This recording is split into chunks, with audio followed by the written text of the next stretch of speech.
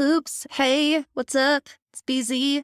I'm jumping in very quickly because this is an interview with a very relatable and very inspiring Brandi, the host and creator of This Plus That, one of my most favorite podcasts. And I absolutely introduce her and I do all of the things you're supposed to do with important interviews.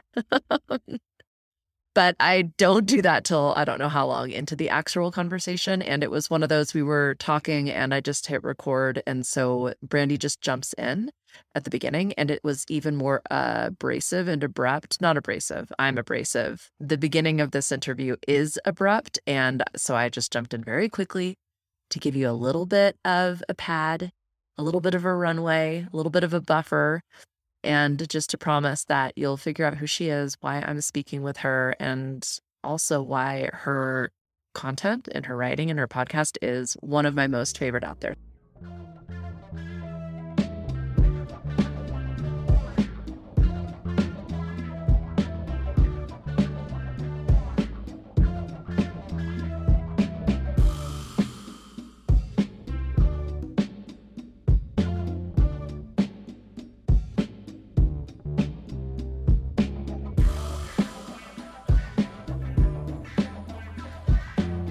Yeah. It's so hard because in part, I'm like, part of this is for me. Like, I mean, the intro I wrote for like the Nature Plus Communication conversation with Ashley Eliza Williams is like one of my favorite intros I've written. And it's like, it was such a joy. I love hearing it. I would listen to it over and over again. I think it was just so fun. And, part of why I think I'm doing the podcast is because I deeply just want to be sitting with questions. And so the fact that I like open with questions is like really important to me to like give context because it's like, here's what I'm wrestling with. Firstly, I mean, the whole reason I think anyone should be doing anything is for you. If you get joy out of it, I think you answered your question. Perhaps the thing to play with then is, invest the time and energy into the intro and then less in the preparing and demonstrating to your interviewee that you've learned every detail of their career and life's work. So that might be the play. But Totally. Yeah. Yeah. well, we'll get into this as well, but I rarely do that. A podcast as a form of art, as a creative product is something I think I'm certainly still coming to terms with, and listening to, I don't want to say the messy podcasts, but the truly, hit record, start talking and publish. That's what gave me the permission to start to create on this level. And it really does feel like my creative endeavor, my creative product. And I'm on the fence about, do you create content for you or do you create content for your audience? I think, I don't think there's one or the other. Yeah. No, I think it's probably a little of both. Yeah. Yeah. Yeah. I think that's the sort of artistic question, or, like that is a very artistic question, is like, who do I do this for? And I think at least it has to start from a place like, because the amount of time necessary and like love and energy or whatever for any art form requires that you love it enough to actually be able to stick with it. And to be able to stick with anything long term, you have to love it at like a foundational level. Because I realized actually the first time, it was probably a week or two after I launched the podcast, I had a moment, I was like sweeping, it was like, it sticks in my mind so much because it's such a personal development moment. But I remember sweeping my floor in my living room and I was so exhausted. And I remember thinking like, do I want to keep doing this? Like, is this something I want to continue after just like all this energy of releasing the podcast for the first time? And that was like 4 episodes. And I remember having an internal moment where I went like, this one's worth it. This one's worth sticking out. And maybe it's not forever, but I sort of went like, this maybe says something about where I'm ready on dating also. I was just like, this really is like a personal development moment where I've like found something for the first time in my life as an artistic practice, or really anything, that I felt like actually I loved and was committed to enough to like actually stick with it long term. But yeah, so I think everything, because it just requires so much work and energy, and you have to keep doing it even when you're tired, and like all those moments where you'd be like, I'd rather actually just be napping.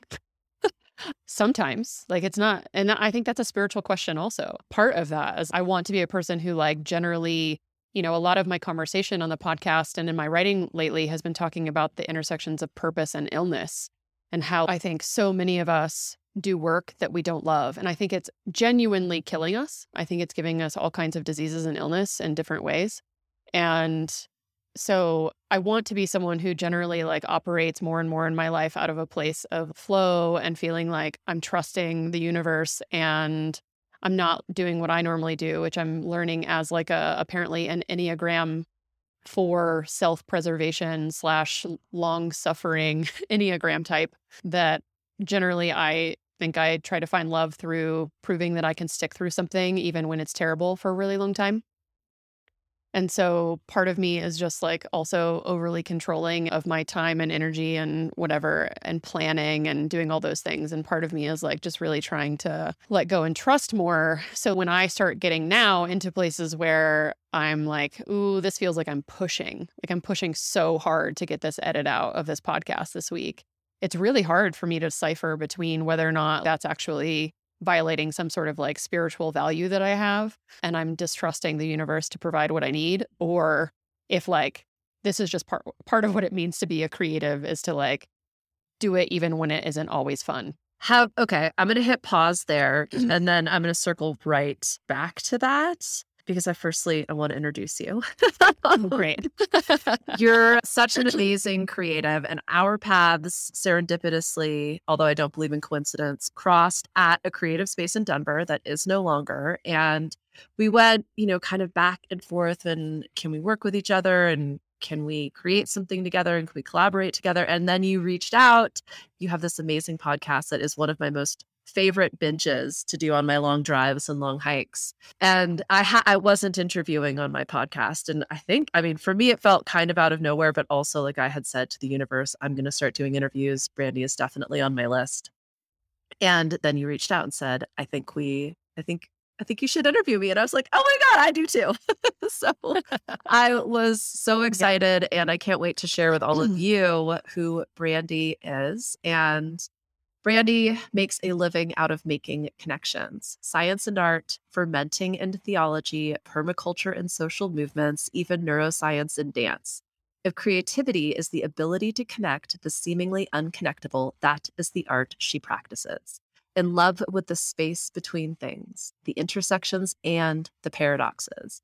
She's constantly looking for what insights can be gained when we mash the unexpected together.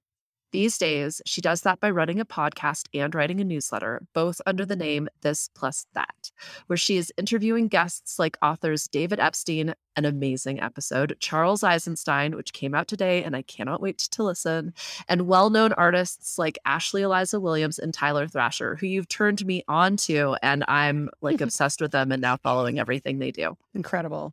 So when Brandi is not working on her podcast or her newsletter, you can find her obsessing over great food and fermenting everything in sight. So thank you so much, Brandi. Firstly, amazing. Secondly, fermenting everything in sight. I think that is both proverbially and literally quite true. Yeah. So we were just... Also like feels like the modern day version of like, you can pickle that or whatever. Yeah. Portlandia or put a bird on it or something, Yeah. Yeah, it makes true. I lived in quite the share house experience in the Irish Channel of New Orleans. And because you couldn't keep anything fresh there, that we would like pickle everything. And I am not an expert, but when you would open our refrigerator, it looked kind of like some turn of the century apothecary with all sorts of crazy things in jars. Yep, that's my fridge for sure. Half of which could probably kill you, but I assume that's not your fridge because you're actually quite serious about fermenting. Yeah, I'm pretty serious about it. But we were just jamming on the artist and the creative's experience and almost this like love-hate relationship that can very, very realistically exist in your day-to-day. And I was going to ask if you'd ever read Stephen Pressfield's The Artist's Journey.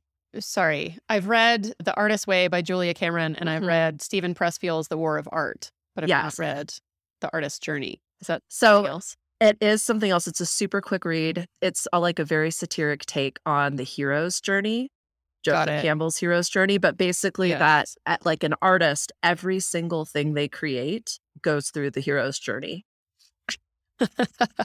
Yeah, that sounds about right. Yeah. And I mean, especially from his POV, yes, like you 100% have to die and, go through 1,000 tragedies and friends and foes and walk down false paths until you get to the end, at which point you just look up and realize, there's a higher mountain to climb on the other side of it. Right. But I recommend that to any creative because and he jokes, it's not only every project you take on, but literally every day that you live is essentially. Yeah, no, it's so true. I feel that's so hard today, for sure. Okay, well then I'm just going to start with, what do you consider your real job? Honestly, the first thing that comes to mind, and it's so fitting for this conversation, is quite simply to be connected to source. And I've said this before to other people, I think more privately and maybe in one public conversation, but I think maybe actually in one of my podcast interviews, in talking with other creative friends, like it's often that we get to a point where we're like, but what if I run out of things to say? Like, what if what if my voice doesn't matter, or some of those things. But as a creative, what if I run out of ideas, sort of thing? It's just a fear that at some point the ideas will go away. And there's a train that may be about to come by. So just FYI, if I pause or it's too loud, just let me know. I just interviewed someone in New Orleans on Super Sunday, and I was like, it's going to be loud, guys. there's nothing we're doing about this.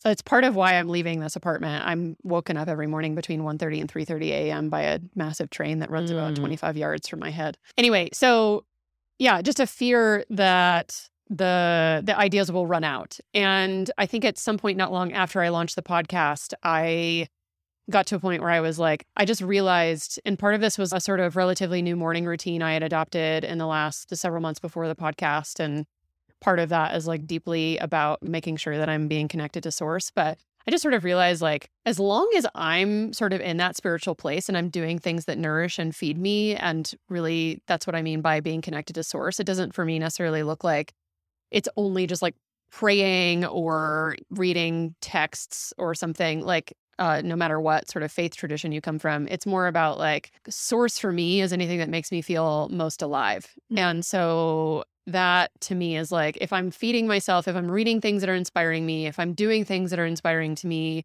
if I'm also like meditating and listening and trying to be a channel for that, like my job is really mostly to be connected to that. Because when I am, this is my cat, when I am, the ideas flow through. So because I think that generally the universe is an infinitely creative place, I have no reason to believe that the creative ideas will end at any point.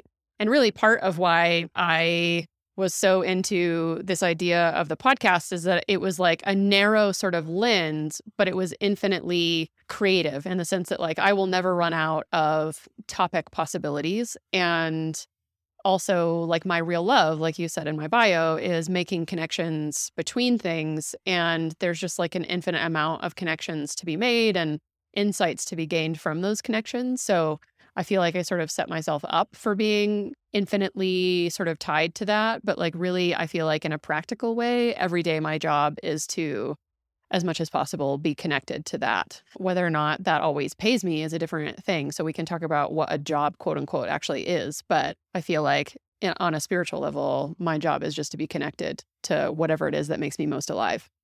Well, I 100% want to get into the practicality of that. That's something that I love to explore, is the tactile actions and activities we can implement in our day-to-day to call in that source energy. And thank you also for just like going balls out with source, because that's another thing I'm really trying to normalize. And I probably don't need to continue saying this in every interview that I do. Oh, I do this too. That's the whole reason I'm having these conversations, is I'm trying to explore the intersection of spirituality and our 3D day-to-day work and life. Yeah. And I have so much about that. Yeah. Well, it's so, because I don't think you and I even connected on this level until very recently, but we've been talking for, over a year now. And I have that moment with almost everybody. They're like, oh my God, you're in the woo. And it's like, yeah, pretty hardcore. Like, you should hear some of the conversations like my galactic priestesses and I have.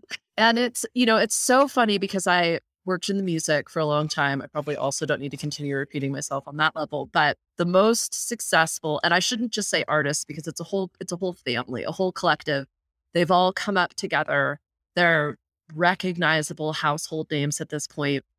And, back in the day, we used to talk about the greater groove, and that groove and I think you kind of, it's like source energy, but being able to tap into that creative muse and call her in whenever we need. And are you a fan of Elizabeth Gilbert? Yeah, I explain Elizabeth Gilbert the way you explain, and I also do, though anytime I mention source, so that I'm like, I feel sort of compelled to give some sort of preface about my love of Elizabeth Gilbert. But I also think that a lot of that is gendered. Like, I think if someone else who wasn't female had written about what Elizabeth Gilbert did, we would find it just like, more like Stephen Pressfield. We just think it was like creative and beautiful and whatever, and we wouldn't think it was like cheesy or terrible. And maybe also she has some things about whiteness that are like, sure, she got paid a book deal to, I don't know, travel the world or whatever. But my point is, I have complex feelings about Elizabeth Gilbert, but generally, yes, I'm a fan.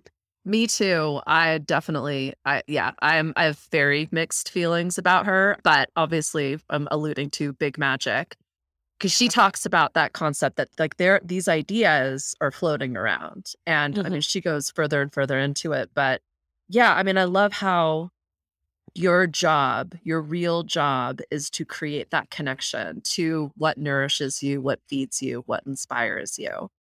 Yeah. And I think you've already answered the question, do you consider yourself spiritual? When did you make the shift from maybe no? I mean, I don't know if that's something that's always, maybe I should start there. What's your origin story, Brandon, in terms of your spirituality and work? Yeah, I think to actually like sort of do a short answer to whether or not I consider myself spiritual, I once attended something where someone had us as a group like sort of pair up and ask each other, what's something that you wish someone would ask you about?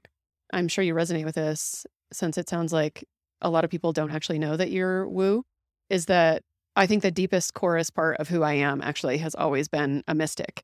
And so I think it's always been there to some degree, and I've practiced it in different ways, of course, over time. But I grew up in the South and in Dallas, and some people won't consider Texas the South, but regardless, I grew up in the South.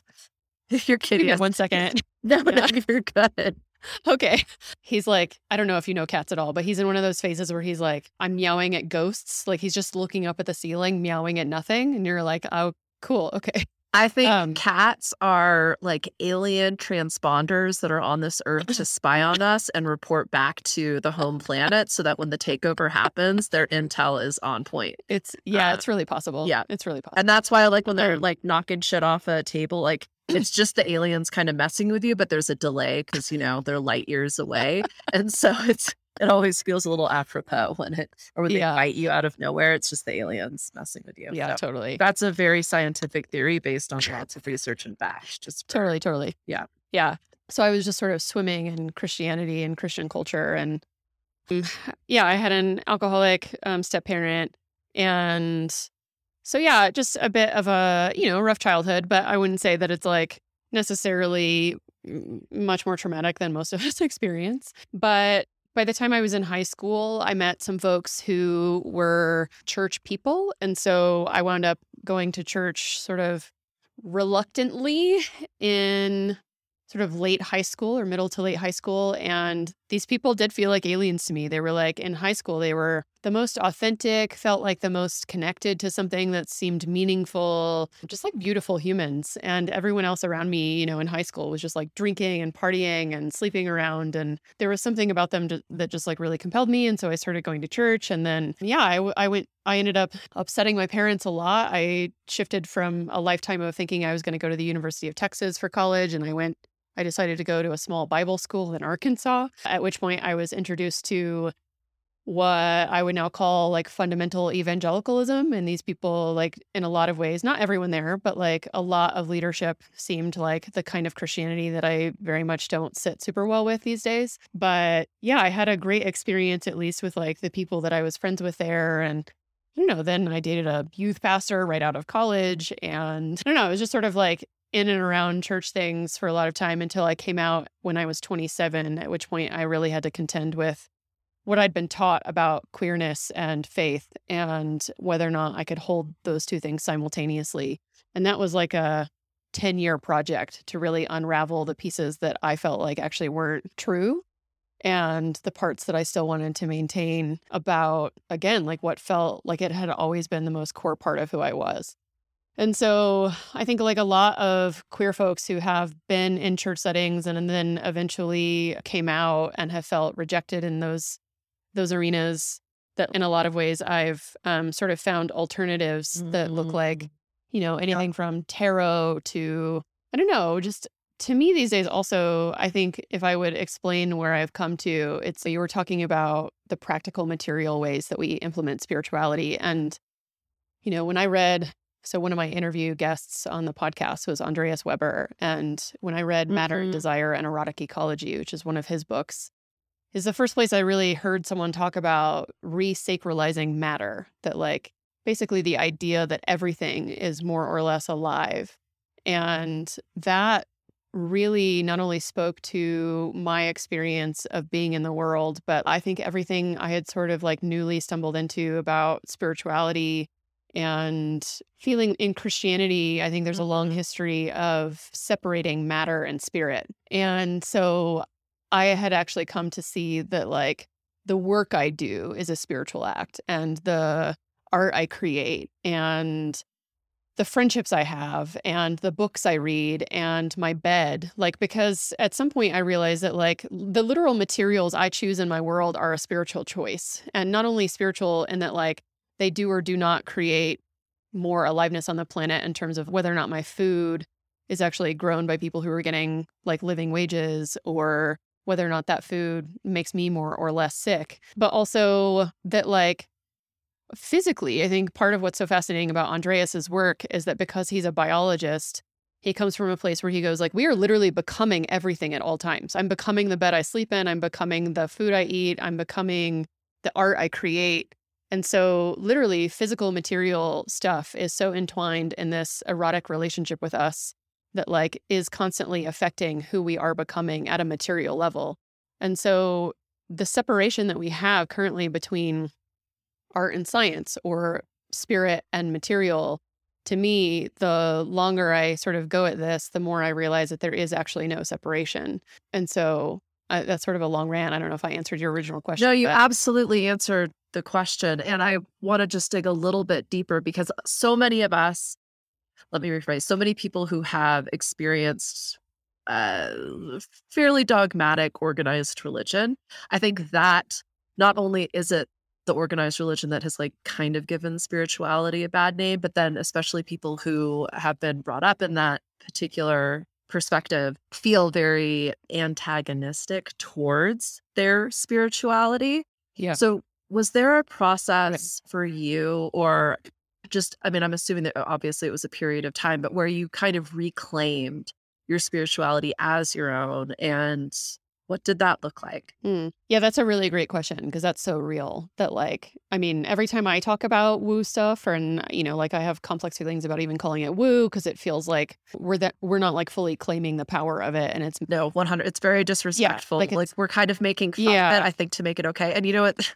I just have to add this as well. yeah. I think I have a friend who went to your college who is literally an ex-evangelical coach, and so helps people in this. So like Oh my God. we're playing with all of Find these out who that terms. is.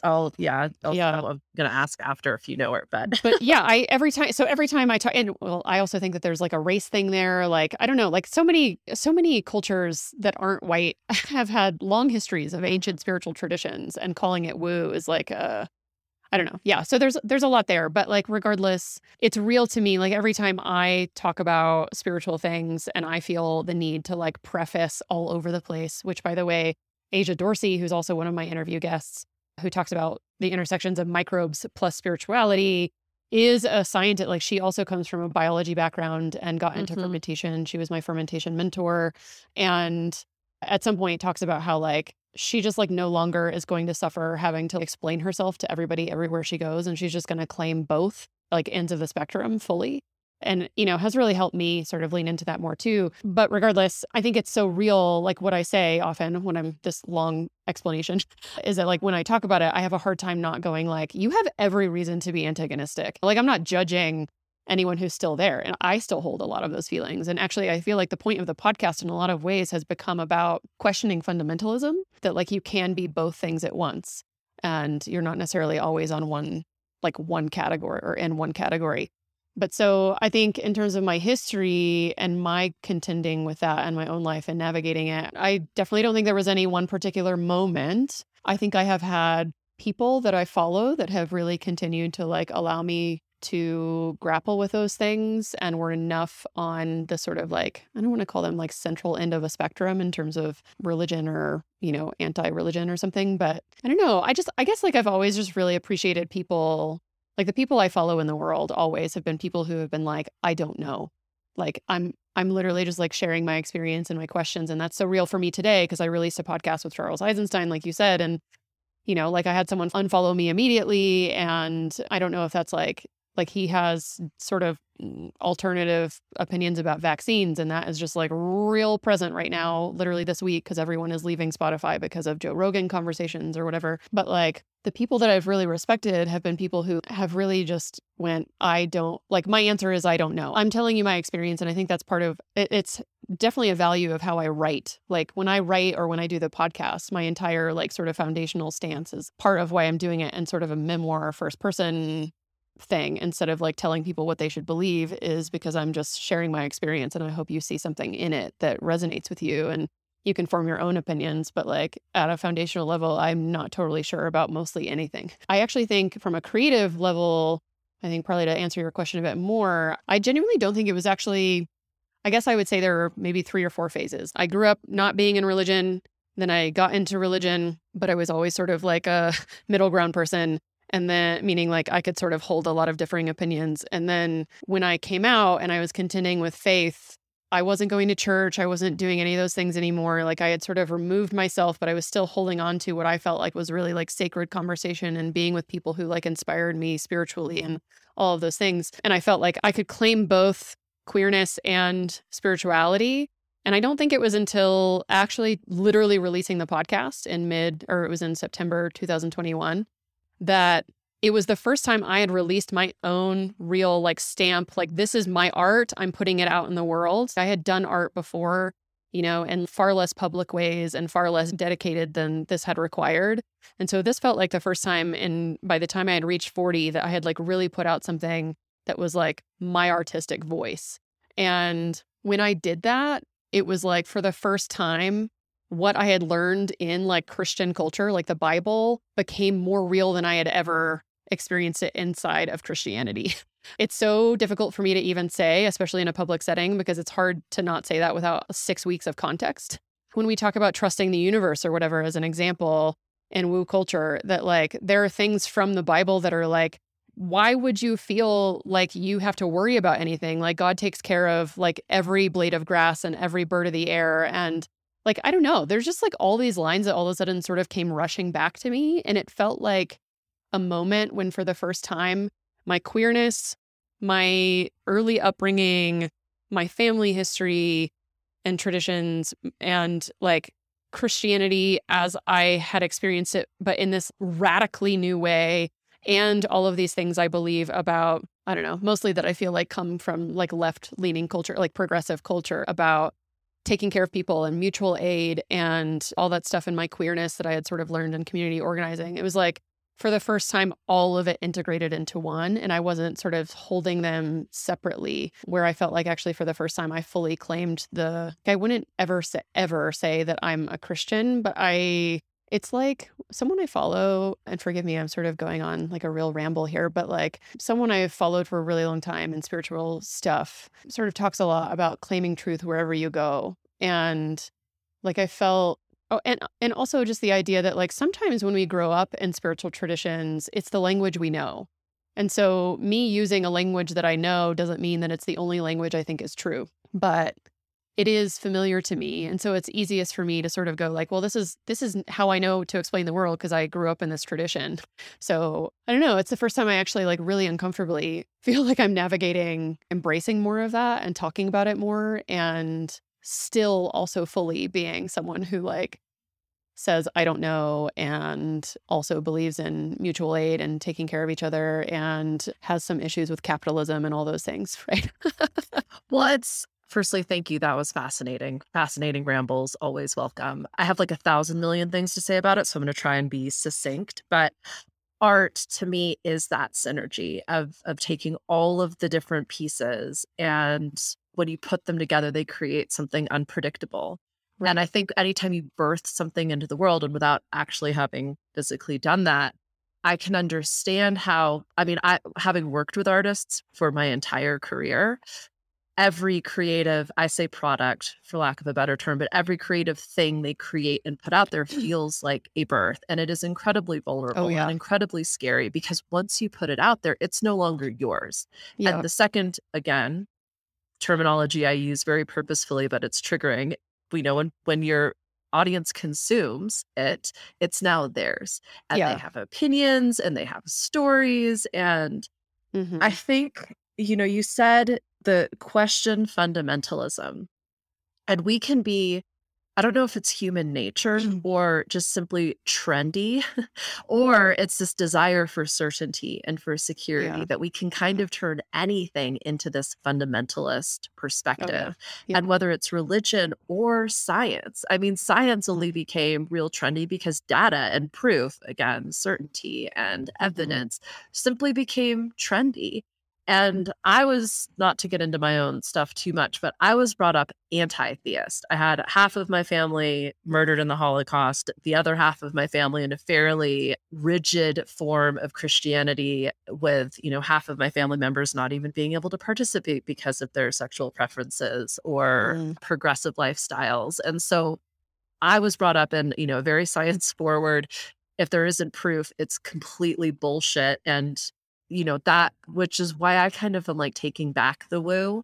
I mean, I got into an argument with my father and his best friend about, faith is for idiots Mm. very recently. And what I will say is my turning point was like 15 years. of, like yoga is cool to like, I can, yeah, astral travel.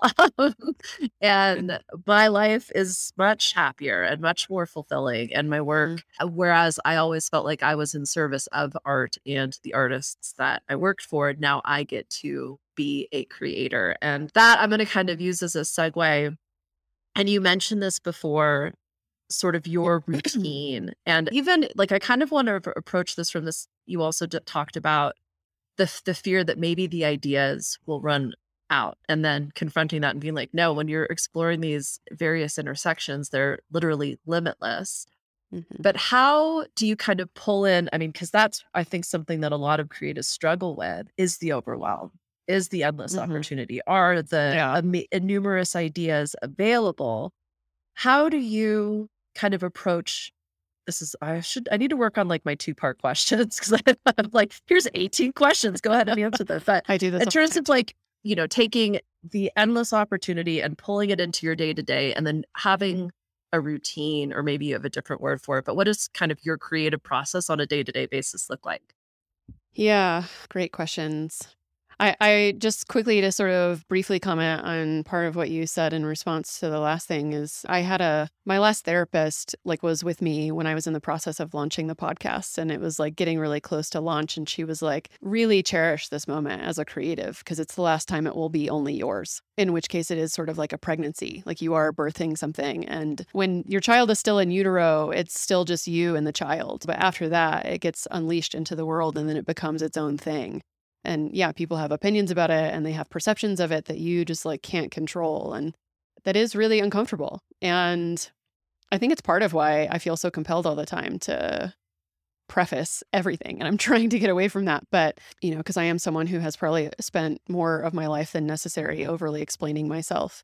And yeah, the fundamentalist bit is still really big for me today. Again, like all the stuff that's going on with Spotify and Joe Rogan and Jordan Peterson and such is really present for me today, and releasing a podcast with Charles and about health and all sorts of things that none of us is like totally pure. We've all made mistakes, all those things. So like all of that is like really present for me today. And it's really hard to, I think to be a creative and to like actually have any sort of impact. You generally are someone who is saying something from your point of view that not everyone is going to agree with. And so a lot of my process of getting to launch and pushing play or whatever, pushing, record or publish or whatever, was being like, am I ready to actually be in the arena? the Brene Brown thing. Am I ready to like actually have people who have perceptions of me that actually don't feel like accurate to who I am? Do I know myself enough? Am I strong enough in my own values to like actually be able to stand firm and trust myself and know that I've done everything I can to inform myself and to have interesting conversation and to do something I'm proud of that like maybe isn't always going to say the right thing. Like, but do I feel comfortable, especially in this current culture, to do that, knowing that I was talking to a friend this morning after releasing it because I was in a moment of panic because I was like, do I want to do this? Like, do I? Because signing up for content that really is in a lot of ways just about how we can turn anything into fundamentalist thought means that I will spend a lot of my time speaking about things that could lead to people unfollowing or not believing or keeping me out of community.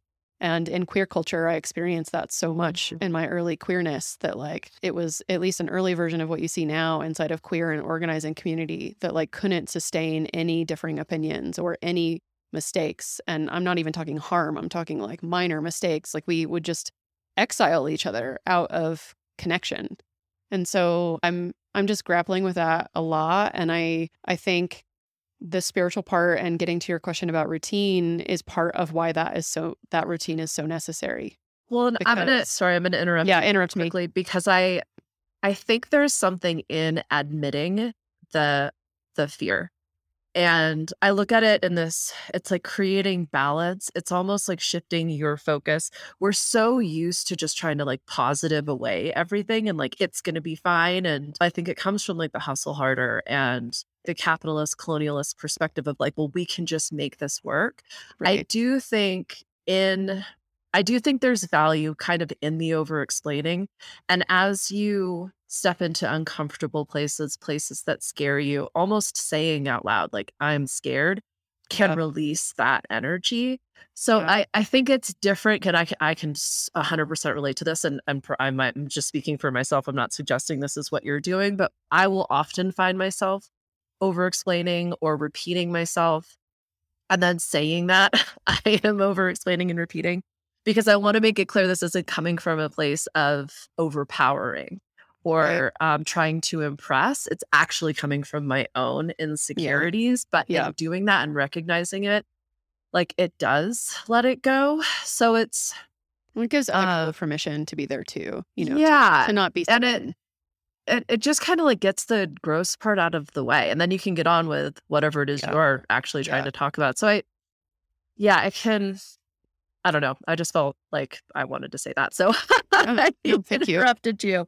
But and I mean, and that's like, how do I nourish myself? That like routine in myself. If you listen to some of even my earlier episodes, I say it often, like I'm repeating myself, or I talk about this a lot, Right. or if you don't want to listen to this, hit pause, like, or hit stop, or no one's Yeah. forcing you to do it. So it's very unfortunate that we've gotten to a place where if someone puts out a podcast or has an opinion, especially online, like you're not even in an actual conversation with them, Right. but that it's like the cancel culture thing. And we've gotten so uncomfortable with disagreeing with each other that we're physically moving to locations where we can surround ourselves with our own opinions. And it's a really interesting time to be alive. I will say Yeah. that. Yeah. So hard. Yeah. I was just talking about it with my friends earlier today and texting back and forth. And we were like, it's so hard because on the other hand, it's like, as a podcaster, it's not like I want to spend all of my time inviting on people like to talk with that I genuinely know I don't agree with or like Mm. to spend my time and energy on. It's just a really hard time to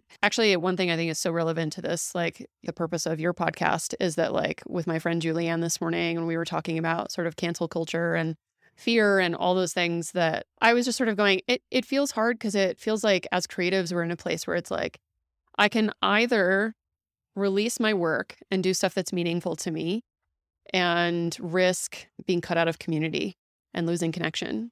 Or I can settle and do something that like means that I never have any sort of public impact and I stay quiet and I don't do work that's meaningful to me and I make a living and I just sort of call it a day. And I know that's not the only like that's not a real binary, but sometimes it sort of Mhm. feels like that's where we're at, is that it's like I can do my work and it will have impact, but it means that I also, on the other hand, I'm actually going to lose a lot of people. And I don't think everyone Well, is in that place as a creative, but I don't know. Well, no, I'm going to circle like this is kind of circles back to the beginning of our conversation with when you're creating your art. And again, working with musicians and even as my career kind of evolved with visual artists as well, they knew the pieces they were creating that would sell. Like they Right. knew what was going on the gallery wall and what was just going to be something that was in their collection in their studio, or they knew the song that was going on the radio. Yeah. And then they knew the songs that they were writing that were not going to go on the record, let alone like the B-side. And they started to be able to perceive their work in varying degrees of expression and art. Yeah. And sometimes the pieces that were the biggest play were not ever going to see the light of day. But I think that also, when you get into that prolific space where you are creating purely for the sake of creation, it doesn't all have to go out. But I Right. think to your point, if you want to create something that provokes thought and emotion and actually asks your audience, your consumer, to have an opinion, there is a polarizing Yeah. effect. Yeah. And that's not only okay, obviously, but that's kind of the The point. point. Yeah. And that's where, like, after I left music, I couldn't watch a music documentary for a really long time Mm. because you see these artists, like, in retrospect of these massive careers justify these songs. Where when I was watching these songs being written, like, they're telling someone else's story, or they're writing it quite literally on the back of a cocktail napkin after a few beverages on the tour bus or whatever. And it's like all of this meaning gets attributed to this product, to this piece Mhm. after the fact. And again, I think that's the whole point. I think we should provoke thought and I think we should provoke opinion, but that is also uncomfortable and unpredictable. Yeah. And we're not really good at any of those things. I don't know if we've ever been, but it feels like we're really bad at it now. Yeah. Yeah. And I think I mean, again, I don't know if this is like a personality thing, but I'm an INFJ also. And so, like, we're just, I think, generally people who tend to be, and also a Libra. So I tend to be just like very concerned with justice. I'm like, what am I spending my energy on if it's not actually creating change? Because I see people are dying. We live in a world, and we probably have always lived in a world, but there are serious consequences and there are serious things going on, and there's Mm. big stuff that needs changing. And I'm like, I just don't know what I would be doing with my art. I mean, even I think it's Toni Morrison who has some sort of quote that's like, all all art is inherently political. Like, if you're Yeah. denying that fact, you're either not speaking about it, meaning that it's apolitical, so it's political in the first place because you're actively not talking about things that are going on, Mhm. or you're making art that's about things that are going on. Well, it goes back to that. Does art drive culture or culture drive art? And I'm on the art drives culture side of that fence. But Yeah, but I mean, I think yeah, to the point of this plus that, I really think it's both because the art I create is inherently contextual in like the world I live in. So the culture does affect my art, but I'm someone who like really can't let go of spending my time on things that I think are important. And so naturally, I think I'm someone who like wants to create things in the world who that like provoke thought and emotion and those things. But I think I've entirely skipped your question about like what my actual no. INFP We're looks like. getting like you just segue. That's why I like went into Google. Like, well, okay. So then, how do you do that? How do you create? Yeah. On an ideal day, which I hope is more often than not, but has not been recently, just because I've been in a period of intense stress and moving and everything. But on most days, I would say I wake up fairly early, someone who wakes up at like 6 a.m. in my sort of ideal time. And then, yeah, I started adopting a practice that's a lot like morning pages. And previously, I was actually doing the full sort of 3 pages that Julia Cameron recommends. And I've gotten down to just like, I use a journal called the Best Self Journal, and I just use the right side of the page, if anyone's familiar with those journals, to write out stuff that's happening for me or whatever I need to get out of my head, or like, I don't know, affirmations if I'm feeling like I need a little bit of an extra boost. So just fill a page of that. And then let's see, after that, I think part of really actually what brought the podcast on was, which again is sort of speaking to how your routine can lead to creative thought, is I have a friend who is going through what basically amounts to a divorce. She was with someone for 4 years and they had a child together and they were separating. And she'd been really for the first time in a while, just like really focusing on herself and like nourishing herself and taking care of herself and not like giving all of her energy to her child and her partner or whatever. And she was teaching me a lot and around just like the beauty of indulging in yourself in like a real serious way. And part of what felt like an indulgence for me was to actually believe that I was worth giving an hour of pleasure of like reading time in the morning. And so I started like after I journal, I read. And again, ideally that's somewhere between 45 minutes to an hour. And then I get ready, this sort of standard, like get dressed and all those things. And then after that, before I eat, I have sort of a period of what I would call like the most obviously spiritual time, which is I listen to a few songs over and over again, basically every morning. And these songs get me in the space. And so I listen to those every morning. And I also started this practice. I haven't done it in a while, actually, because again, my life has been sort of really abnormal lately. But what I consider joy practice, I had been reading a lot about how our bodies literally and our trauma responses are like only so capable of experiencing so much joy. Like the extent of joy we've experienced is the height of joy we can experience, sort of thing, is sort of what I was getting from a lot of like this reading on trauma and psychology. And so I started doing what I called joy practice, where it was like, I'm actually going to, in my body, practice what it would be like to experience things. So it was like vision boarding, sort of, or like visioning that you hear like a lot of woo people talk about. But instead of just like sitting on a couch with like my legs crossed and just envisioning myself speaking to Oprah or something, I listen to music and then I like literally jump up and down and scream and like run around my house like my biggest, most amazing goal has just happened. And like that actually feels like it somatically gets it into my body and helps my cellular like DNA start to learn what it would be like to actually be more happy and joyful. And so I do that. And then Do you know what your biggest, craziest, the thing that you're celebrating? Do you know what that is? that's a really great question. Originally, it was actually just guests I really wanted on the show. So Oh, it okay. would like be me imagining myself like talking to David Epstein and Andreas and those And folks. it And it happened. happened, yes. And And I know Charles Eisenstein. I mean, I've yes, been waiting for you to get that guy on your phone. I yes, cannot trust me. wait. Yeah, That's so like, oh wait, I'm just having a moment right now where I'm realizing that podcast came out on the day that I am interviewing you. Like, yes. that's fucking crazy and Yeah, awesome. that's super Sorry, fun. go on. Yeah. And for anybody who is listening to this, Sacred Economy, Yes, you sacred can't, you're economics, not allowed very to good. listen to this anymore until you read that book. Yeah.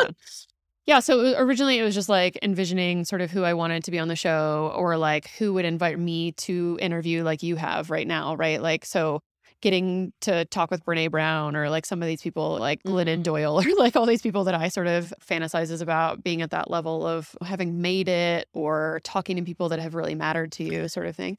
So yeah, that was it. And generally, because for me, I'm like maybe in a different direction. Sometimes what I'm thinking about is like just the feeling of sincere gratitude of what it would be to never have to work and doing something else I don't love ever again. And so like the idea that I might actually get to live the rest of my life creating this content that I really care about inspires such a, like even now, like that just gave me goosebumps. It gives me like actually such a somatic experience of gratitude that's actually the space I'm trying to get to. And so sometimes I sort of just envision what it would be like to actually never have to do shit work again and or just like the opposite of that, to get to do things that I really care about for the rest of my life. And like the idea that people might actually pay me money to support me to make this content is just like shocking. I mean, I'm that person also who's like trying to really value that, like maybe if only 3 people right now give me $5 a month on a repeating basis for my content, like that's a fucking miracle, man. Someone gave me like a $20 tip the other day who's a total stranger. And the moment where you like create content that like a stranger is willing to like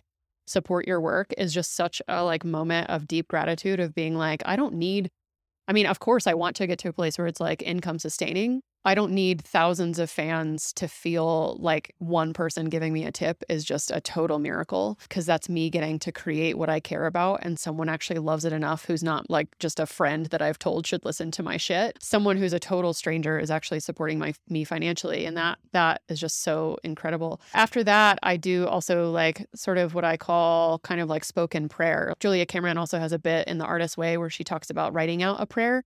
And so a long time ago when I read it, or like a year and a half ago or something, I wrote out a prayer that I read every morning. It's sitting to my left right now as just my way of sort of, I find, I actually said in an interview with someone yesterday that like someone here locally in Denver once said to me in a workshop that words are prayer. And I find that to be so powerful that like, I think there's something really magical. And I actually think it's probably scientific, even though I can't speak to it, about saying things out loud and what happens in the universe when you speak things out loud. And so, yeah, I read something out loud and it's sort of like my creative prayer. And then when I have a lot of extra time, which is not often, I also read a sort of a vision, like I'm reading out loud the future thing I want to happen, which is what, like a detailed version of what it would look like to get interviewed by Brene.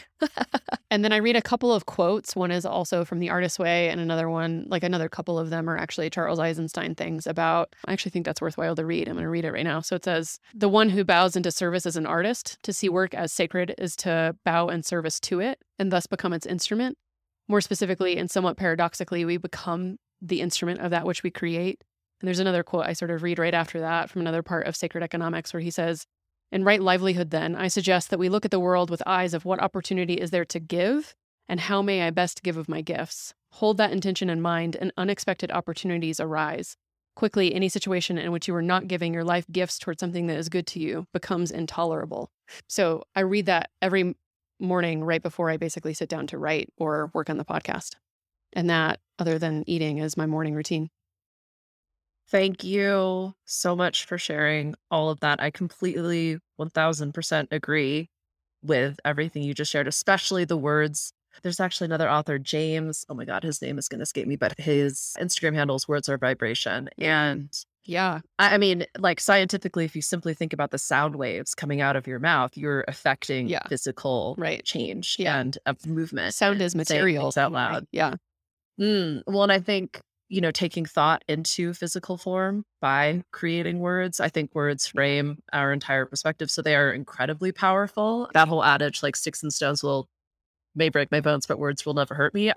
Quite false. I think some of the words that we've experienced probably left much longer lasting wounds than the sticks and stones. And actually, interesting kind of segue. I'm gonna have to come up with a different word with the fear. And you mentioned, I mean, I know you're fresh off a conversation with Charles. So the approaching everything like it's a gift, both a gift you were receiving and a gift that you were giving. I'm curious actually about the intersection of combating your own fears. And okay, here's another one of my 18-part questions. But combating the fear, combating, not just the fear of will these ideas keep coming, but like, can I pay my bills with this? Yeah. Is this work worthy Yeah. of both giving and receiving? That's obviously a massive question and probably where we'll start to sort of wrap things up. But how do you deal with all of that? How do I do this? I think that's a really important part of this conversation, because obviously I think art in our worlds has to affect so much, or is affected so much, by privilege. And that's everything from class and race and gender and all those things. But also the privilege of even being allowed to create and be a unique individual being. I think 100% to what you're saying, but there's so many, and you said this in, I think, your interview with David Epstein, that like you weren't encouraged to be the scientist or the mathematician that you were probably very destined to be, but there's privilege in that framing and upbringing as well. Yeah. So creative support. Privilege is such a, or encouragement. Yeah. From teachers to parents and family to everything else. To economics, to culture, Yeah, so I think it's an important part of any artistic conversation to when I was going through grad school, actually, I learned it's critical theory, not critical race theory, though both are valid. But what I loved about critical theory was that it was as a writer, that the first thing that you sort of practice doing is divulging where you're coming from. So the context of where you are situating yourself in the world. And so the fact that I'm white, the fact that I'm queer, all of those things really matter to sort of contextualize what I'm about to say. And I've always loved that. And so I think in a similar way, it's important to sort of talk about that, because I don't feel like I could be an honest creative and telling people to do their purpose work in the world, which again, is something that I've been writing about a lot recently and how it affects our health. But I don't think I could be honest without saying how this has been made possible. And obviously that's 40 years of my life of contextualizing how I've been able to make it here. And make it here is such a silly phrase also, whatever make it is. But at least being able to put wake up today. Put my art out in the world. Yeah. That I think the most sort of recent practical thing that I think is important to say is that The context of when I met you was that I had started my own business and I had been a freelance contractor for most of my life. So like I had done a lot of working for myself, but it was the first time I had created like my own like legitimate full-time business. And it was a marketing and branding advice business. And I really think it nearly killed me just because I had finally reached a point where I had spent 10 years not wanting to do that work. And when I finally like actually went in on it as like a full-time business, the sort of idea was, if I can make enough money, like a ton of money with as little time as possible, could it buy me creative space to do what I actually care about?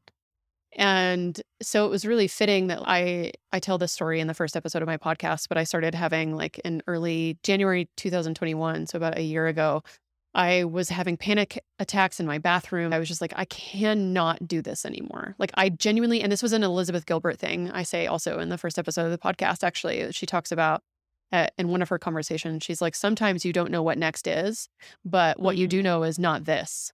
And not this suddenly felt really clear to me, even though next was completely a loss. Like I had no idea what would be next. And the only reason I was really able to like start and then continue the business in the first place was because I was on unemployment because of the pandemic. And so I was getting not a lot of money, but it was enough to like pay all my bills. And so that was the context in which I started the business. And then when I ended the business and decided to take some time off to be like, I don't know what next is. I can't keep doing this. I had emailed all of my lists to be like, this is done. If you want to join me somewhere else, I've got this other newsletter that I haven't kept active in a long time, but you should just join me there because I'm sure I'll pick it up eventually, which is what started as a newsletter called Mixed Media, but is now the same list that I use for this plus that. And was just like, I don't know, guys, like hands in the air. I'm taking some time off, but this business is over. See you later. And I took like maybe, I don't remember how long it was, but it was probably somewhere like 2 or 3 weeks to just start doing that thing, which was like actually nourishing myself again for the first time instead of like, being awake at 2 a.m. thinking about spreadsheets of how I was going to turn a profit in the business. And I was out on a walk one day and listening to stuff I really cared about or not listening and just like being in nature. I don't know. And the idea for the podcast happened. And it was like one of those spiritual moments where you go like, that was sort of a weird, sacred, mystical moment where an idea that feels so fitting to me that like, yes, you had asked earlier about overwhelm. And I definitely feel that. Like I feel as a creative, it's really hard to have an endless amount of ideas. But for me, this plus that was a lens that gave me a narrow focus. So every week, instead of just waking up and sitting in front of a blank screen to write a newsletter, I get to go, okay, what's the combination that's really present for me right now? Like what's the this and what's the that? It's a narrowing focus, even though there's an endless amount of possibility. And I needed both. I needed both the narrow focus to not feel overwhelmed, and I needed the endless possibility to not feel like my life would get boring.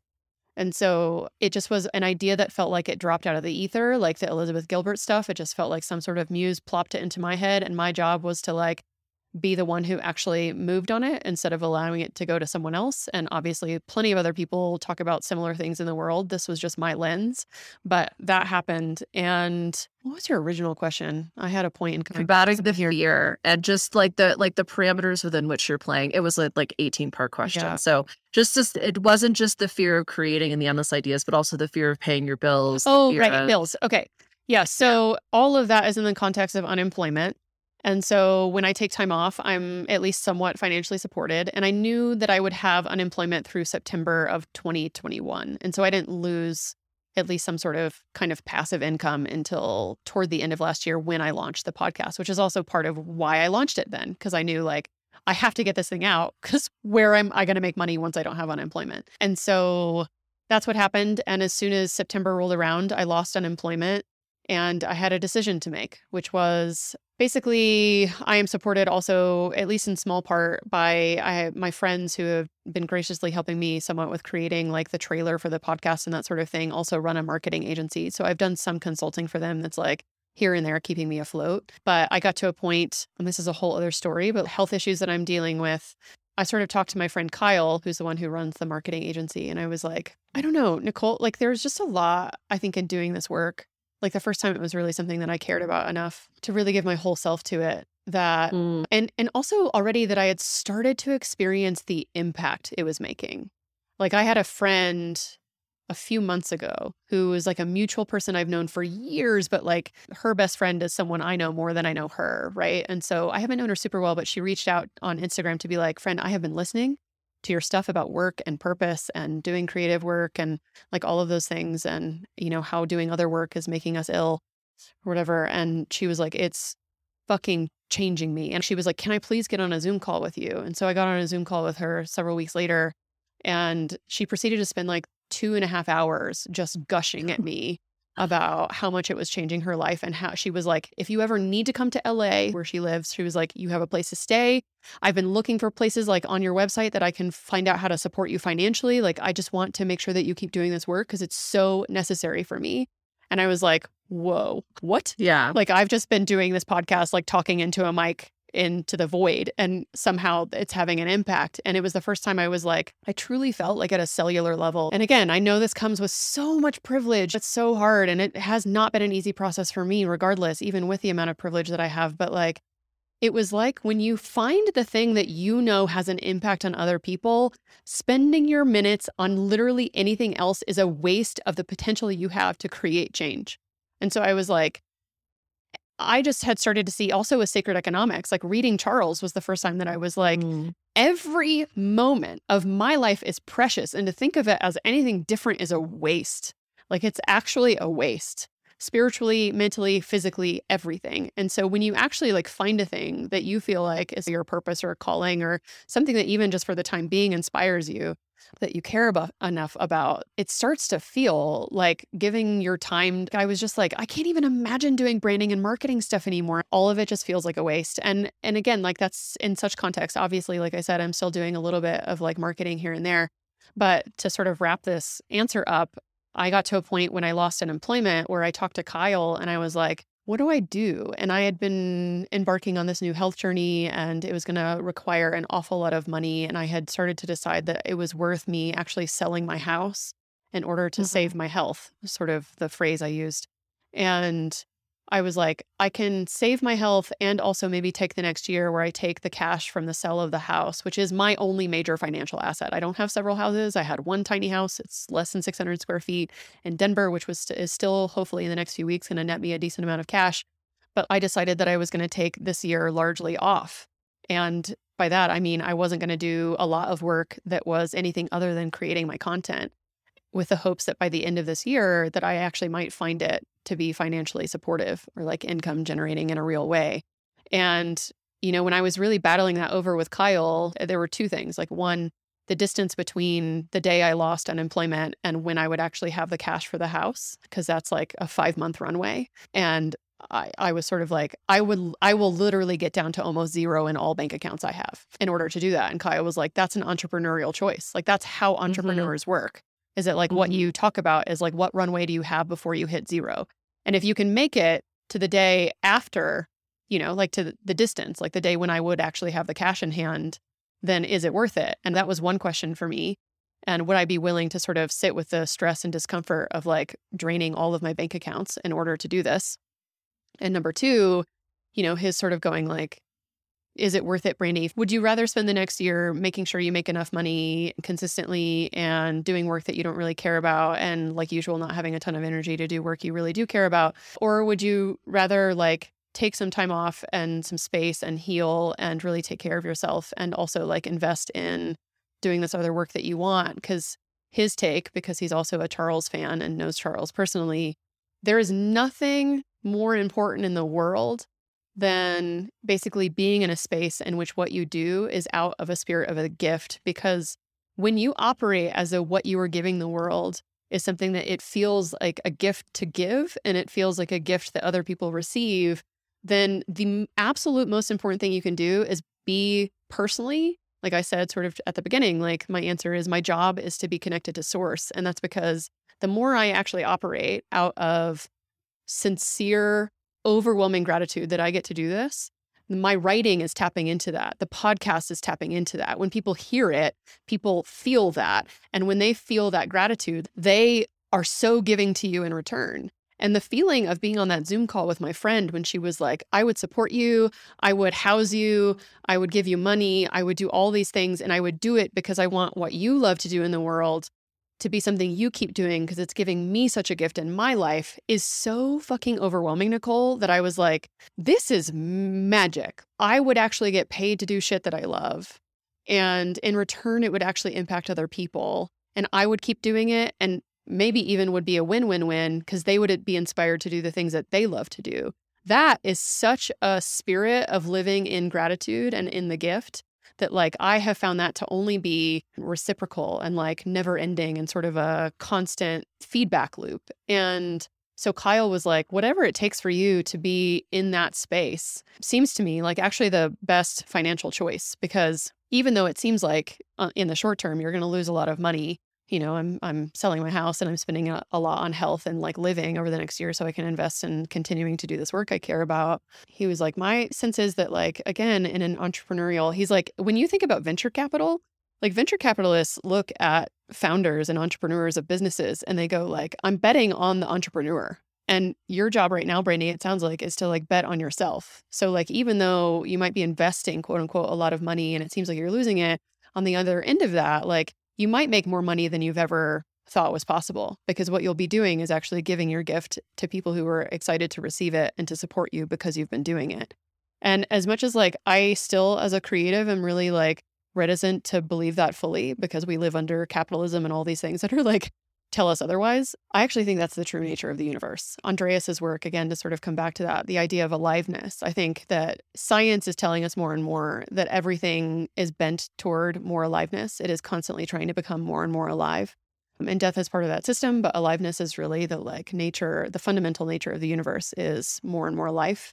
And if I am made more alive in doing this work and that work makes other people more alive, I actually think I'm tapping into something that is the deepest, most sacred thing that the universe operates on top of, even though the story that we're told every day sounds like something totally different. I think I've just been talking for 10 minutes though, so you can definitely interrupt me. But it was epic. It was so epic. And I think every single person listening to this needs to hear those words. I think when I write up the description, I'm going to be like, just skip to minute 108. BT Dubs is where that all started, which is also not a coincidence, but so relevant, so true. I can relate to every single word. And as someone who's been betting on myself for 20 years now, I've literally been saying for 20 years, well, if it's like this in 6 months, I'm not going to be able to keep it up. Like, this isn't sustainable. Right. And I finally only like a couple of years ago, I said it to a very old friend of mine and they were like, you've literally said that the whole time I've known you and we've known each other now for 9 years. And I was like, okay, maybe I can throw that one out the window. But also this idea that I would do it for free, and it's the work that keeps you up at night in a good way. Yeah. The ideas that wake you up and don't let you go back to sleep or don't go away. Yeah. So, I mean, also I am inviting you to be interviewed in a year from now. Oh no. As a follow-up. Because I mean, and I think that I don't even want to like share my thoughts on everything you just shared because it was so powerful and so profound. But what I will also say is that it gets to be a journey. And my God, I think one of the things that freezes people up is I have to figure out what my art is or what I'm creating or how I'm putting it out into the world forever. And it's like, no, I mean, it's a bet. And you're going to figure out sooner than later if you won or if you're going to play again, fold them, try something else, right, get into an entirely different game. And that's what I love about creativity, and also where I'm having a lot of fun, especially with like online creations and content, is it does feel a hell of a lot less permanent and forever than I think, certainly the way I've perceived creation and work and art in the past, is this real sense of permanence and foreverness. Yeah, whereas now you can create a piece of content that expires in 24 hours and it will never live again. And it just gives you this real opportunity to play. And I'm kind of going off on a weird tangent, but thank you so much.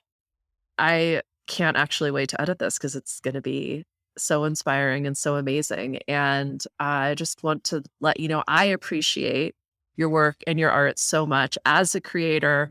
What you put out inspires me and gives me 1,000 ideas from which I get to then kind of jump off of and play around with. So it's been incredibly encouraging for me to see you put your podcast out and your newsletter out. Also, the people that you're finding. Okay, wait, I do have one more thing I want to explore in this.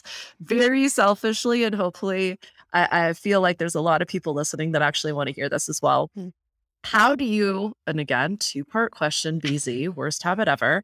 One, how do you craft a stellar interview? But secondly, how do you get your interviewees? Yeah. Because they are like, I mean, they're famous as far as I'm concerned.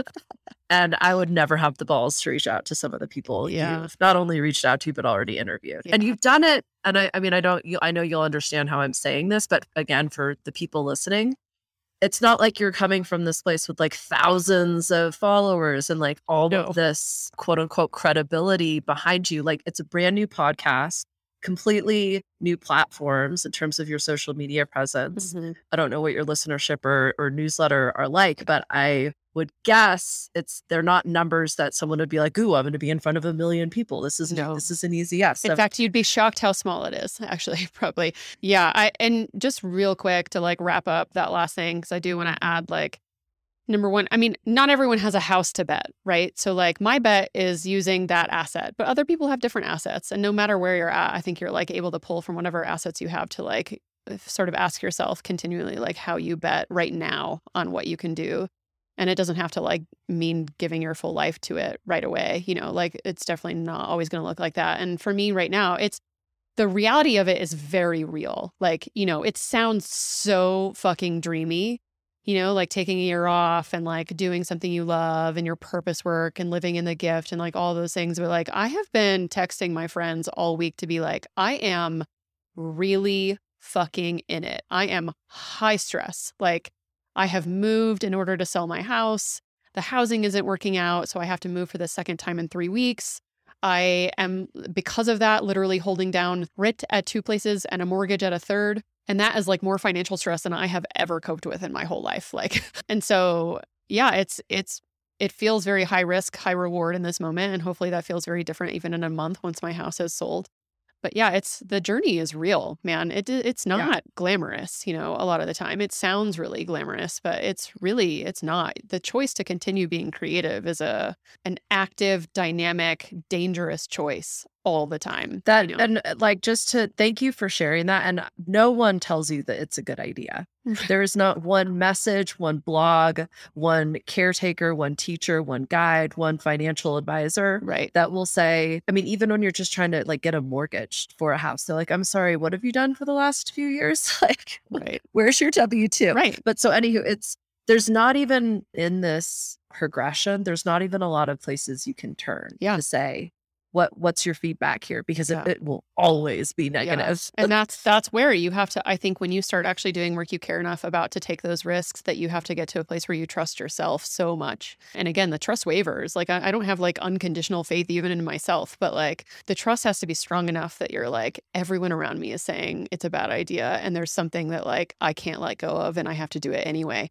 And even if it results in total failure, that like it wasn't a failure. And also my whole life, I feel like when given the choice between doing something I loved and failing miserably and financially just like, you know, starving or whatever, and doing shit I didn't really care about the rest of my life and making a good paycheck, like I just can't.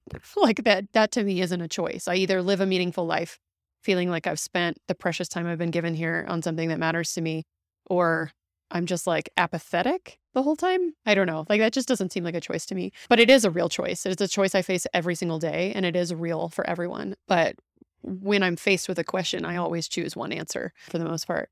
But in terms of like how I get people. So yeah, this is actually something I think we originally, when we were like, let's do a podcast, when I was like still talking about like branding and marketing stuff, I was like, let's talk to people about this, because it is actually like a really practical, useful thing to know. And I would say the process looks like determining who I want to talk to, keeping a good list of those people and their contact information. And then, yeah, like in an ideal world, I think frequently I would just like spend time every week, like reaching out to those people via email usually. And I think most people think that a lack of response is a no, but usually a lack of response is just an I'm busy and I haven't even seen your email. And so part of that is just like following up with people consistently. And usually that's like 3 days after I send the email, the first one, and then 7 days after that, and then 10 days later. And then if that doesn't work, switching channels. So if I've been on email, then I switch to Instagram or something, because maybe they just don't actually read their email, but they are on Instagram. It's like you, I don't know that you like email, but you do like text. So What's up? You need to hit me on like all the platforms. Right. Sometimes I'm just in a I'm not like outwardly communicating with people at the moment, which is weird for everybody else. But I email stopped being my boss, and social media is a tool for me. But yeah, sometimes I just I'm tripping the light fantastic in my own little world. And to your point, people get really offended, and it's I'm sorry. I'm not sorry actually, but I always try to say thank you for your patience in my reply.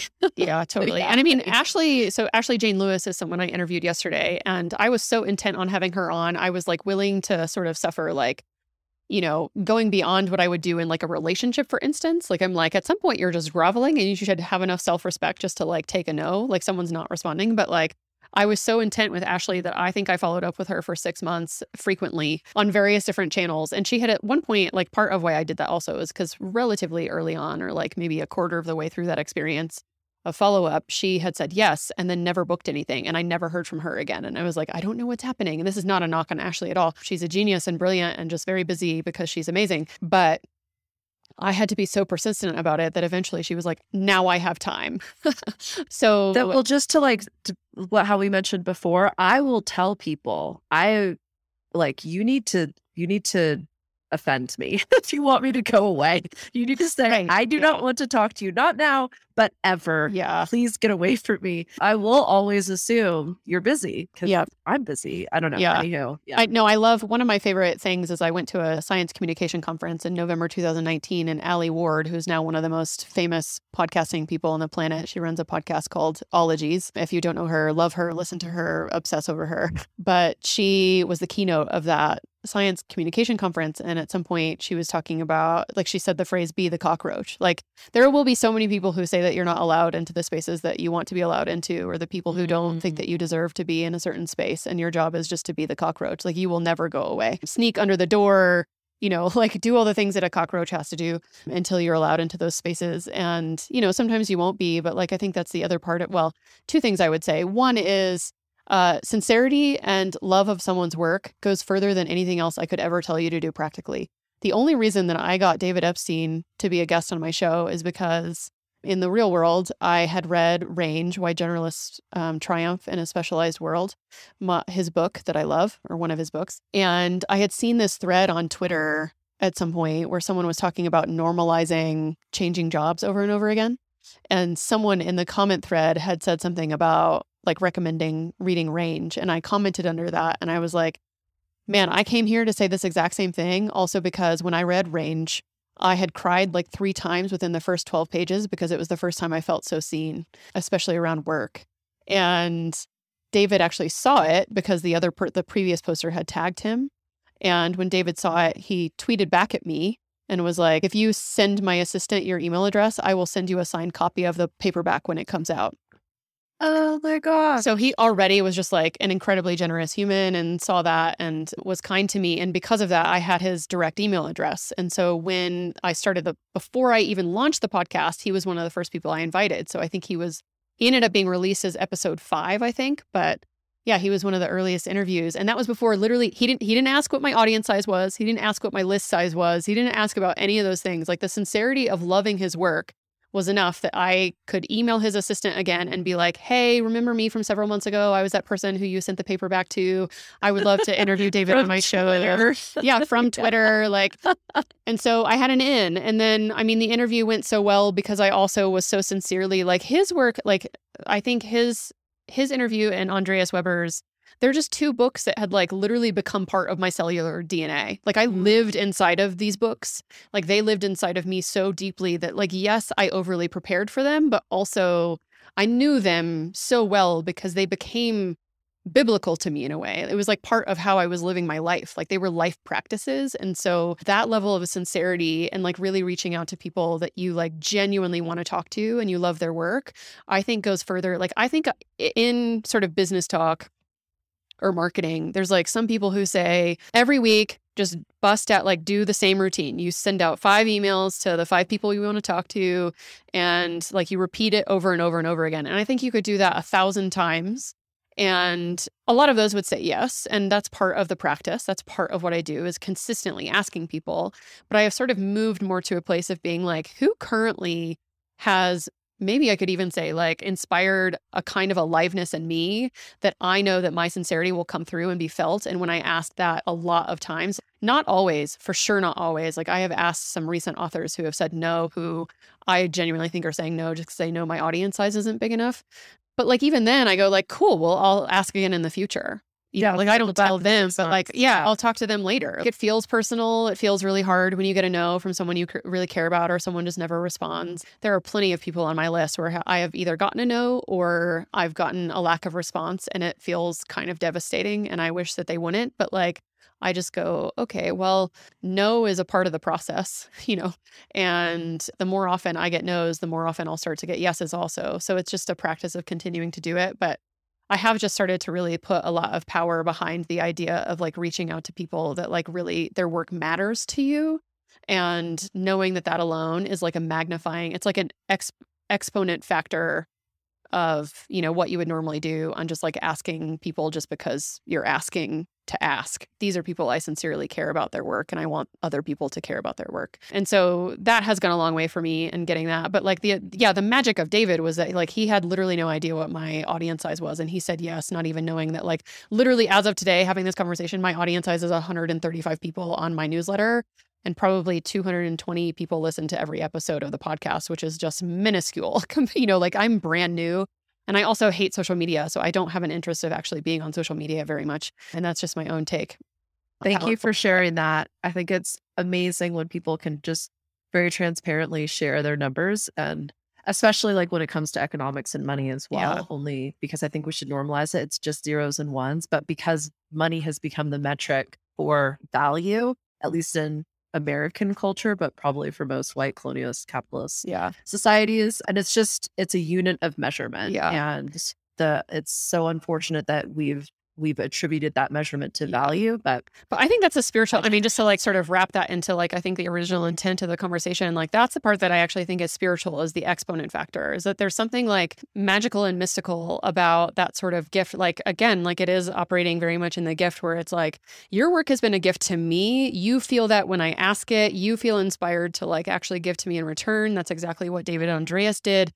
And they were like incredible interviews. I don't, I could listen to the David Epstein interview 800 times and never get tired of it. Like it's just such a quality conversation. And Andreas's work has probably been more foundational to me than anyone else in the last several years. And so for that reason, like also I show up in a way that like I have more life. I'm talking to him with more life. He then feels more enlivened. We have a better enlivened conversation. Then more people listen to it because when they hear it, they hear that. So like, I could spend forever doing marketing that I don't really fucking care about. But when like I'm doing things that I care about, there is an exponential factor that happens because the mysticism of being like, I fucking love this, not just what I'm doing, but like the people whose work I'm supporting and the people who I'm spreading to other people. And when they hear it, they feel more enlivened, and then like they feel more inspired to listen more. They tell other people about it. Like I can't control that.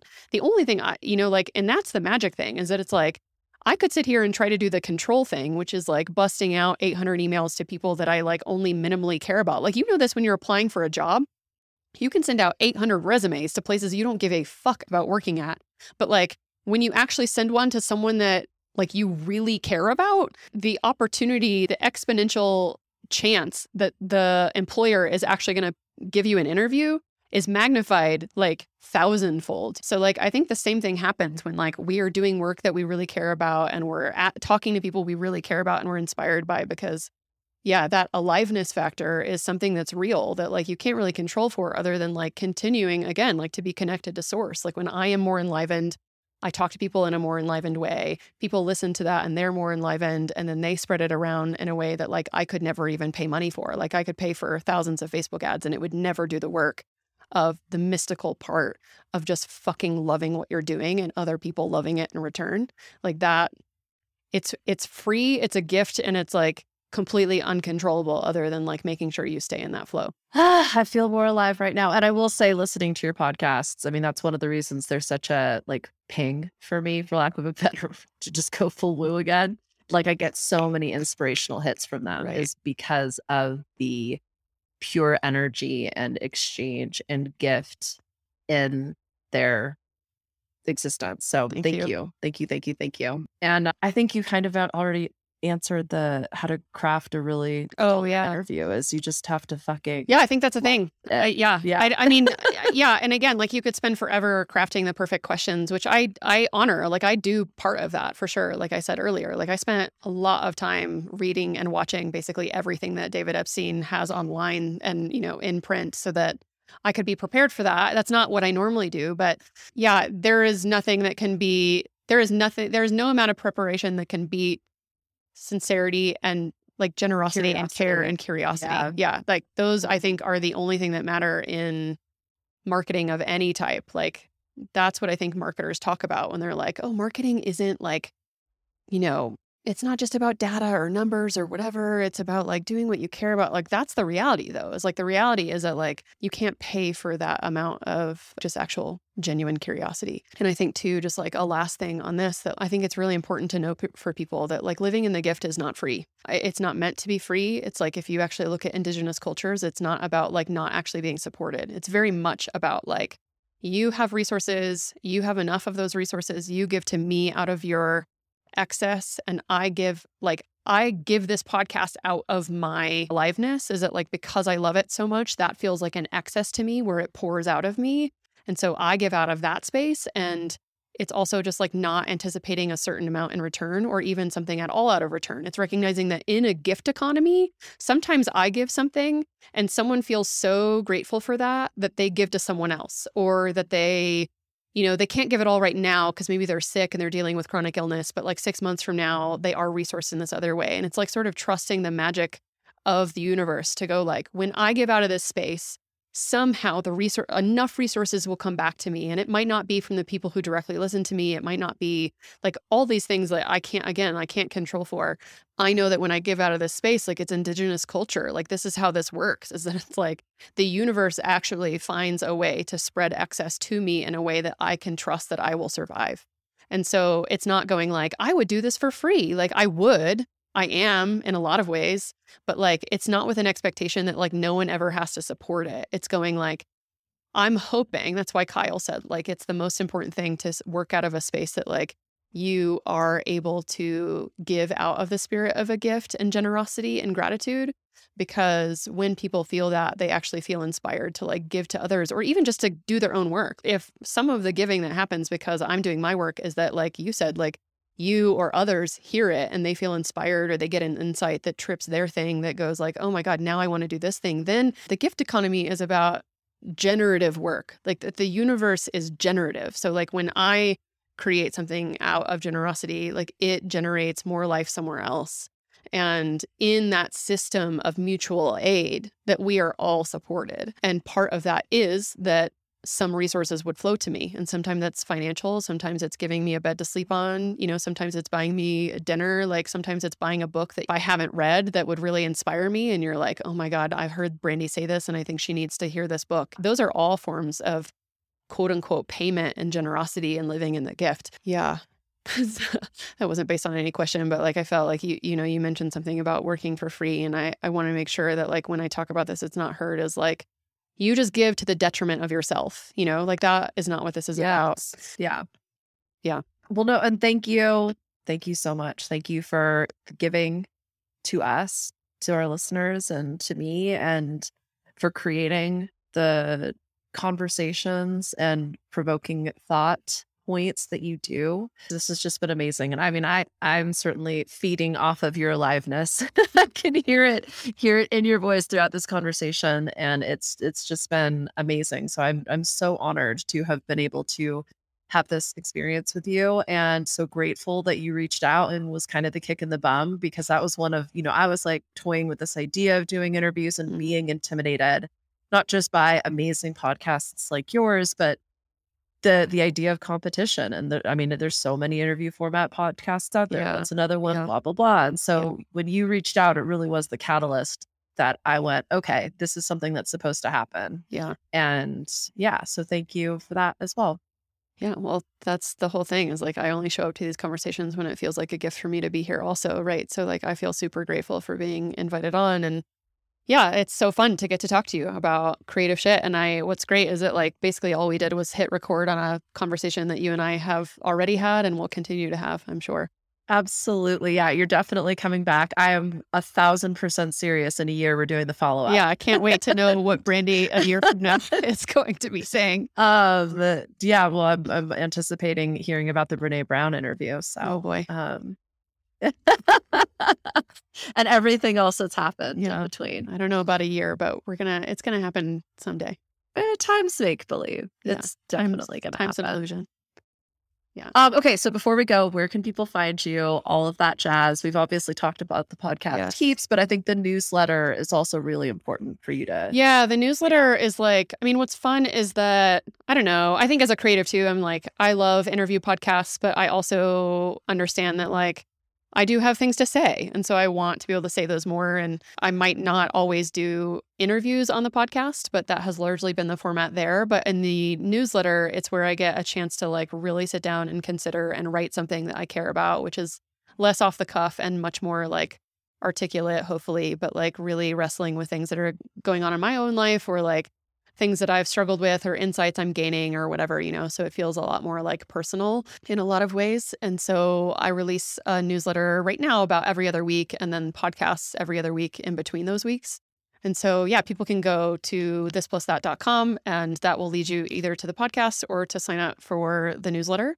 And yeah, I also generally share what's fun about the newsletter is that I share sort of related reading to each podcast. So even when I announce those, I love, as is obvious, I love making connections between everything. So when I release a podcast, I have like 5 to 10 things that I know you should read or watch that are related to that podcast. So it feels a little bit like a way I'm able to like maintain kind of a book study idea with people is like, if you're interested in this, read these other things. But then I also have a text community that I'm doing that has been really fun for me. It's really small also right now, but because the newsletter and the podcast take so much sort of like production work and they're so considered, the text community is something where when you sign up for it through my website, I think my website says text me or something in one of the top navigation links. Basically, it puts you onto a platform where like I don't see your phone number, you don't have my real phone number, but like I can send out to everybody things that like our behind the scenes content, or like yesterday I sent out something about Ashley Jane Lewis and just like a screenshot of us talking on the Zoom call.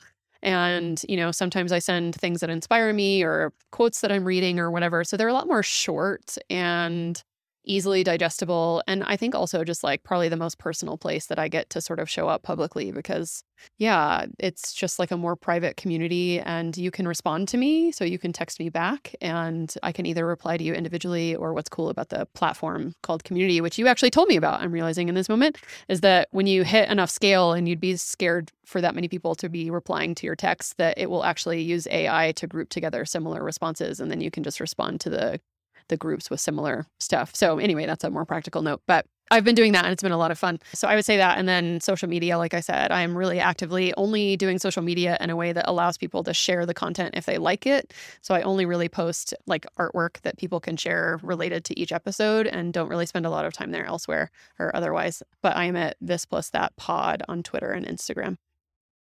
Well, and the fact that thisplusThat.com was available. Oh, I had to buy it. Green light go from the universe. Oh, did you have to down some URL seller? Yeah, it thankfully, yeah, this is actually a fun, like practical creative note is that like This Plus That Pod was available. And so I sort of battled between just like the fact that This Plus That was not available on social media. I was like, should I just be This Plus That Pod everywhere? So I got the URL This Plus That Pod, but thisplusThat.com was taken and I went through like a reseller or whatever and was connected to the guy who was selling it. He was asking for like $2,500 or something. And I was like, listen, I am trying to do work in the world that like really matters to me and I hope is a gift to other people. Like I gave him the whole gift speech basically. And I was like, all I can afford is like $500. And he just didn't even write me back. He just sent me a bill for $500. And I was like, I'm paying it. Like, it's worth it, you know, because like $500 in the drop of like however long I hope this thing will last is just like a small amount. But I did still have to pay for it. Well, just for the record, I have hit up several resellers who have been like, F you. Yeah. It's $5,000 or it's $25,000. And So again, I still look at that like a green light. Oh, no, I just have the 100%. balls to do that. Yeah. That's amazing. And this plus that pod on the various social platforms. Yes. And yeah, when you go to your website, a splash page pops up for people who want to join the text community, Yeah. which I can attest to is super fun. And then you can send Brandi cheeky little messages whenever you want, Yes. which is also really fun. It's partially also fun because like and not to talk for too much longer, just the nature of the podcast and the newsletter is pretty one directional. You know, I'm just sort of sending it out to people. And what's fun about the text community is it feels a little bit more like people can talk to me and tell me their opinions and feedback and all that sort of stuff. So that's fun. Yeah, I mean, you do open up. You often ask like, "What are your thoughts?" or "What are your feedback?" or "Who should I talk to?" I don't know. It feels conversational to me. But I'm a very low touch person when it comes to social interaction. I'm like, I could text you once and then like 6 weeks text you back and think that was a normal cadence. Totally. But most people are like, I thought you died. Well, thank you so much, Brandi. This has been amazing. Like I said, I'm actually super excited to edit this and just get to listen back, let alone put it out there. So thank you. I can say thank you 1,000 more times, but it really has been a gift. Yeah. Well, thank you for having me on.